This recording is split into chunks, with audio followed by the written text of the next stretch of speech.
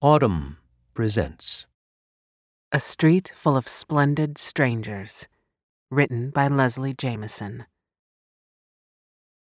When I was young, the beauty of church always belonged to other people, the believers. They saw the same stained glass I saw, but when its jeweled light cut their skin into kaleidoscope colors, they somehow belonged in that light in a way I never would.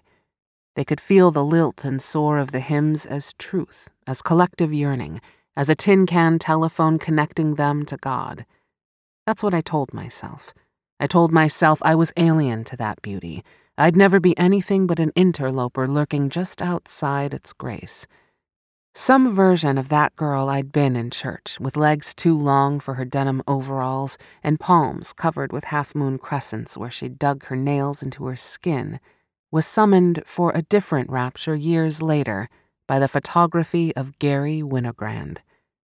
Some version of that girl was told, "This is beauty you belong in."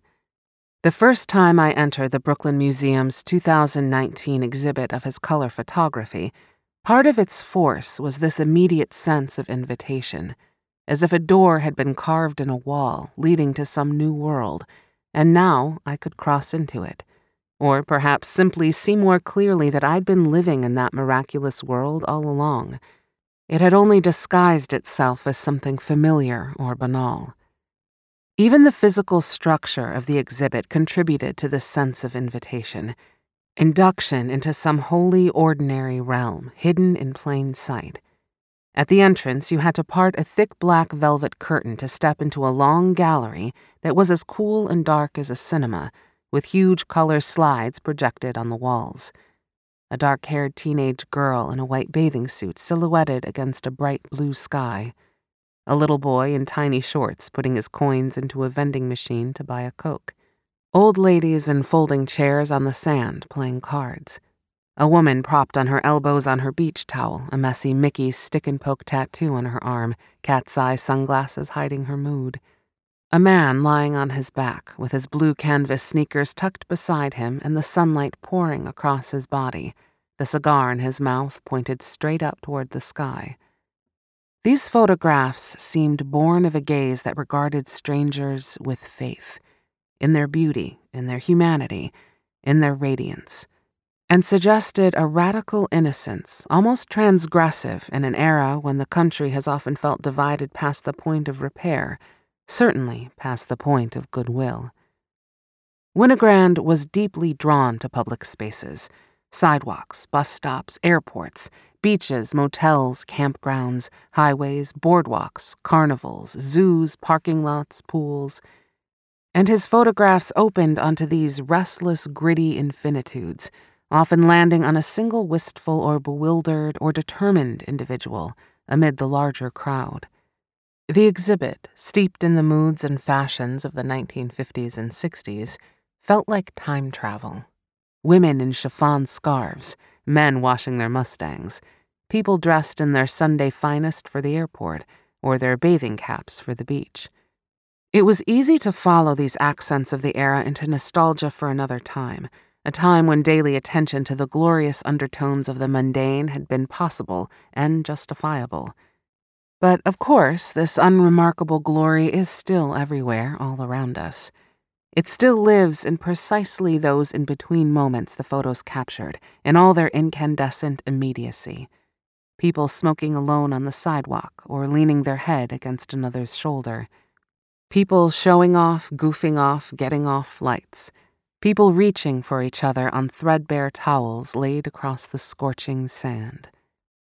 Years prior, during my early attempts to get sober, when I was spending many evenings each week in church basements, I'd fallen in love with a quote from the writer and theologian G.K. Chesterton. "How much larger your life would be if yourself could become smaller in it. If you could really look at other men with common curiosity and pleasure. You would break out of this tiny and tawdry theater in which your own little plot is always being played, and you would find yourself under a freer sky in a street full of splendid strangers." Now here it was, this dark gallery with its windows of light. A freer sky, a larger theater, a street full of splendid strangers. These slides were a tutorial in the proximity of the sacred, how it was never far from us. A family having a picnic against a backdrop of rolling white sand dunes. Street clowns at a parade beneath a sign advertising Dallas's finest hamburgers. Flight attendants in their powder blue suits clustered on an asphalt divider, shadowed by palm trees and boxy off-white airport hotels. These ordinary strangers literally gave off light. It glowed across the faces of the ordinary strangers watching them. The exhibit felt like a recovery meeting. It felt like going to church. I couldn't get enough of it. After my first visit, I kept coming back. I must have visited that exhibit at least 30 times. Mostly, I went with my baby. It was, among other things, a useful way to pass the hours of our days. But I brought everyone I could. I wanted to be there with my friends' babies, my mother, my aunt, the ex I hadn't spoken with in years. I wanted to bring my grandmothers back from the dead so I could be there with them. It was a secular cathedral, a church of regular life, this dark room lit by luminous slides. They lined the walls like stained glass windows, but instead of showing saints or biblical scenes or the stations of the cross, they showed daily existence. 2 kids flipped upside down on a handrail above a storm drain. A man in a striped shirt licking a cone of vanilla soft serve. That moment of pleasure like a whittled point of stillness inside the frenetic circus of Winogrand's hustle and bustle. These were stunning scenes not because they were extraordinary, but because they weren't. They were full of ordinary people seen so clearly that they became extraordinary in their beauty. How do you make a photograph that's more beautiful than what was photographed? Winogrand once asked. But I didn't see his photos that way. I didn't think he was making the world more beautiful. I thought he was excavating beauty that was already there. His alchemy didn't turn the world holy so much as it revealed that the world had been holy all along. Outside the doors of the museum and inside them, too, we were holy. That was part of the grace of his work, how it suggested that anyone could be art, that the people standing in that darkened room were no less radiant than the people glowing on the walls in front of them. Born in the Bronx in 1928, Winogrand was a New Yorker at his core, though he also described himself as a student of America and often crisscrossed the country on road trips, taking photographs of gas stations and rest stops and motel pools and highways. He disliked the terms street photography and snapshot aesthetic, but it's not hard to see why people use these terms to characterize his photos, which suggest immediacy and spontaneity, capturing fleeting moments of the present tense in their frames. Winogrand initially studied painting at Columbia University, but found painting a slow, deliberate process that demanded lots of patience, as his friend Todd Papageorge put it. He preferred to work in a way that could convulsively seize what it described. Photography answered his agitated sense of self. Looking at Winogrand's photographs of the open roads and beaches of America, its motels and airports, and especially the crowded sidewalks of its most populous city, I found myself thinking of Walt Whitman, who had roamed the streets of his beloved island of Mannahatta a century earlier. Maybe Whitman found his own answer to an agitated sense of self in his peculiarly radical vision of expansiveness, his feeling of effusing into others and feeling them effuse into him, a faith both ecstatic and arrogant. Whitman certainly felt composed of strangers. His 1860 poem, To a Stranger, addresses itself to them. Passing stranger, you do not know how longingly I look upon you. You must be he I was seeking, or she I was seeking. It comes to me as of a dream. I have somewhere surely lived a life of joy with you. You give me the pleasure of your eyes, face, flesh as we pass. Winogrand's photos are saturated by this fascination with strangers, this faith in the strange rub of molecules between anonymous bodies, and the fantasies we spin from the faces of others. If Winogrand considered himself a student of America, then that Brooklyn gallery was a rhapsodic articulation of the curriculum he'd been studying. It was organized into 8 themed clusters, like textbook lessons. Coney Island, early color, in the streets, portraits and still lifes, on the road, travel, and, in the back, facing each other, women and white masculinity. Though he was mainly known for his black and white photographs, Winogrand produced more than 45,000 color slides during the 50s and 60s. Making slides was less expensive than making prints, and it feels essential and deeply moving that the photos weren't turned into prints for the exhibit. As slides in rotation, more than 450 in total, they felt warmer and more alive, more in motion. Sometimes I feel like the world is a place I bought a ticket to, Winogrand once said. It's a big show for me, as if it wouldn't happen if I wasn't there with a camera. Many of his photographs document the rapt or wary faces of people absorbed by some pageantry or performance that is unseen, out of frame.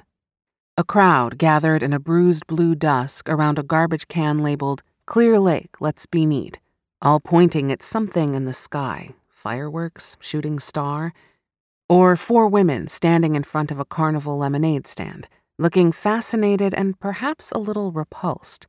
We cannot see what they are looking at, only their faces doing the looking. Winogrand was less interested in the spectacle itself and more interested in what happened to us when we beheld it, how it gathered us. That gathering, in the shadows of the carnival booth, the asphalt parking lot beneath the fireworks, was what he'd bought a ticket to.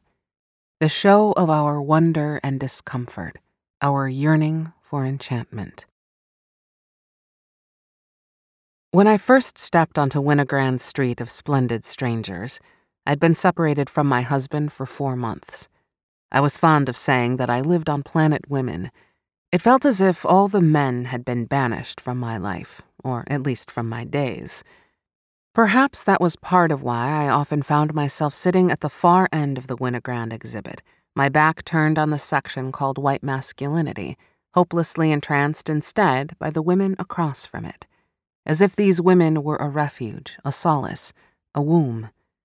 A woman with a bouffant on a bar stool, sitting between a slot machine and what appears to be a Jack and Coke. Another one solo at a grimy diner table, hunched over a plate of eggs and toast. Something in me reached toward the woman smoking alone in her convertible, with the sun setting behind her and the wind whipping her hair.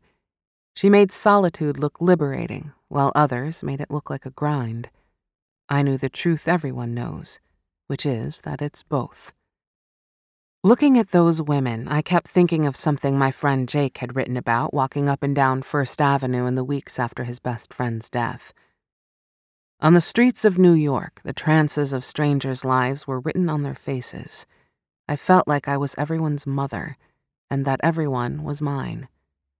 I kept thinking, these women are all my mothers. Maybe that sounds absurd or melodramatic, but something about the cool, dark room stirred these wild surges of emotion. Its luminous panels opened my nerves to the unknowable inner lives of people I would never meet, and its shadows obscured the embarrassing sentiment displayed across my features whenever I projected too much onto the projections of their fleeing bodies. If Winogrand was a devoted chronicler of public spaces, then during the many hours I spent in that shadowy hall, close to the sweat of strangers, to their morning breath, to their invisible daydreams, their untold anguish, their ordinary restlessness, I felt the exhibit itself becoming another kind of public space. Our bodies assembled in that room, giving one another our eyes, our faces, our flesh. We were an iteration of the gatherings illuminated on the slides around us. The cluster of folks sunbathing by the pool of the Tally-Ho Motel, or the ad hoc community pooling in the shadows under the Coney Island boardwalk. A mom with her toddler sleeping on her lap. A shirtless man doing pull-ups on the wooden rafters, someone else's laundry hanging behind him. Or the 3 women in bathing caps and bloomers standing in the surf, facing away from the camera, gazing at the swimmers farther out, beholding that revelry and yet not fully immersed in it. Those of us in the gallery found ourselves in some version of that purgatory as well, at once drawn in and kept on the fringes. As Whitman once wrote, both in and out of the game and watching and wondering at it. Since my separation, I'd been seeking solace in public places, had spent pockets of that aching winter in the Russian baths tucked beneath Coney Island high-rises and the ones in an old tenement basement on 10th Street. Placing my body in those unbearably hot rooms alongside the bodies of other people whose names I'd never know was a way to remember heat during that long, frigid season. In the spring, I took my baby on long walks around Prospect Park, past the smoking charcoal bricks and sizzling hamburgers of strangers as she rode like royalty in her stained and fraying baby carrier close to my heart. When we got home and I lifted her back onto the floor, where she could actually stand, breaking my heart and remaking it, the dampness of her back and the dampness of my chest were matching continents of sweat. The residue of our bodies in proximity was a faint echo of the months when there had been no skin between us at all. On the subway that summer, I found myself leaking tenderness toward the unknowable strangers sitting across from me, playing Candy Crush on their cell phones and picking up their kids' dropped popsicles. Someone in a church basement quoted Plato, "Be kind, for everyone you meet is fighting a hard battle," which was not actually something Plato said. It was something a 19th century Scottish minister said. But the urge to make the sentiment ancient or immutable made me love it even more. In any case, it seemed suddenly clear to me that everyone on the Q train during rush hour was fighting a hard battle, and so was everyone in the unbearable heat of underground saunas. And I wanted to tell each and every one of them, I know you are fighting, and you, and you. Instead, I took myself to Winogrand over and over again. His photographs were daydreams. Or rather, they were a technology for daydreaming. They were spurs to spin stories about the lives of the people he'd preserved in their frames. 3 men carrying a rolled-up rug into an apartment building. A hand with pink nail polish reaching for a glazed cruller. There is nothing as mysterious as a fact clearly described, Winogrand said, and his photographs perform some version of this seduction by way of plain exposure. That's all there is, light on surface, he also said, which made me think of a deceptively simple statement Edward Hopper had made about his own art. What I wanted to do was paint sunlight on the side of a house. John Sharkowski, a former director of photography at the Museum of Modern Art and one of Winogrand's great champions, once said that his photos were not illustrations of what he had known, but were new knowledge. It's true that his photos gaze not toward the legible, but toward what's still being discovered, though I have always experienced them less as knowledge than as frames placed around unknowing. They do the work James Baldwin called for when he said, "The purpose of art is to lay bare the questions that have been hidden by the answers." That pink-nailed hand reaching for the glazed cruller. Who did that hand belong to? What joy was her indulgence celebrating? Or else, what consolation was she seeking? For what pain? Or, perhaps, the pain in that photograph was not hers, but mine. Perhaps Winogrand's photos invite us not only to imagine the lives of strangers, but to respect the ways these imagined lives are also always projections of our own. We are perpetually finding in the face of another person whatever jigsaw piece, foil or mirror, fits our needs in that moment. When his photos capture crowds, they always mind the gap. They recognize what we can't know about the people around us, and the ways in which crowds are just collections of discrete solitudes. Winogrand is often understood as a photographer of crowds rather than of isolation. Winogrand seems so contrary in spirit and style to Edward Hopper, the critic Jeff Dyer writes in The Street Philosophy of Gary Winogrand. Hopper is the painter of loneliness, emptiness, and isolation, motionlessness. Winogrand is busy, manic. Yet Dyer keeps mentioning Hopper when he writes about Winogrand, and I think he's onto something. Part of the brilliance of Winogrand's photos, part of what they understand about what it means to be alive among other lives, is that the line between being lonely and being surrounded is porous, and the states are often simultaneous. In one photo, an elegant woman stands on a sidewalk full of men, in her black dress with her black gloves, a circle of white pearls around her neck, her solitude like a bubble on that crowded street. Winogrand's Coney Island photographs are particularly deft in their evocation of the ways we are alone in crowds. The man smoking in the dappled shade and sunlight beneath the boardwalk, surrounded by the blurred bodies of others. A boy's face close up, his cheeks and jawline caked with sand, someone else's feet disembodied behind him. Solitude is not the opposite of public gathering, but one of its constituent threads. A public space is nothing more than a collection of opaque faces, each one a mystery of loss and longing, like a silent disco, strangers listening to different songs, all their bodies dancing together. On Winogrand's street full of splendid strangers, people kept disappearing. This was part of the exhibit's design. Every horizontal slide clicked to a new one after 8 seconds, every vertical slide after 13 seconds. And there was excitement and frustration and pathos in their rotation. It replicated the flux and flow of the public spaces Winogrand documented, the way strangers rise like visions and then flee from our sight. The way someone might get off the subway just as we've started to build a story to explain her puffy eyes, her secret affair, her broken heart, her sick child. "The woman in the yellow swimsuit looks like you," my friend whispered in my ear, but by the time I looked up, she was gone.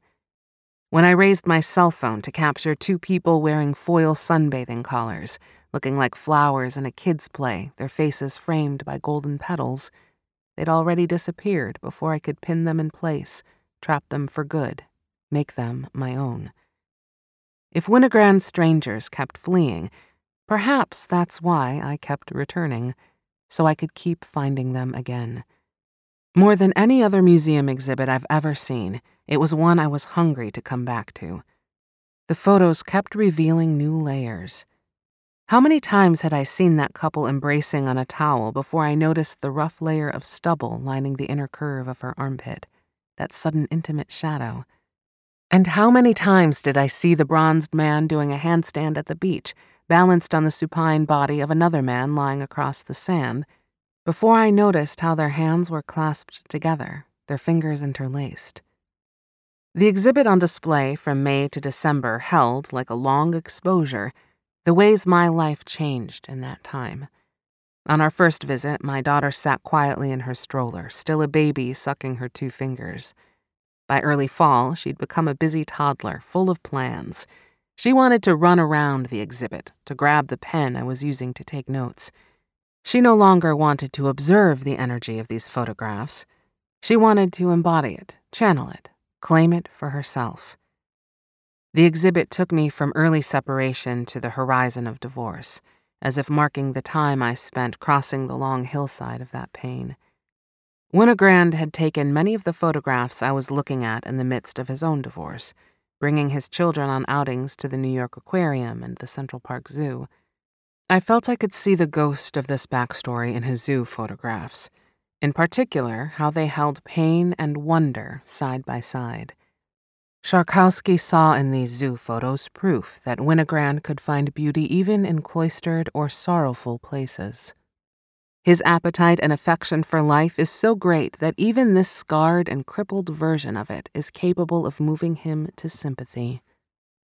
On days when I found myself simmering with resentment, locked in endless internal arguments, the kind you keep litigating even if you know you can't win them, I take my daughter to Winogrand and let the world get large around my anger.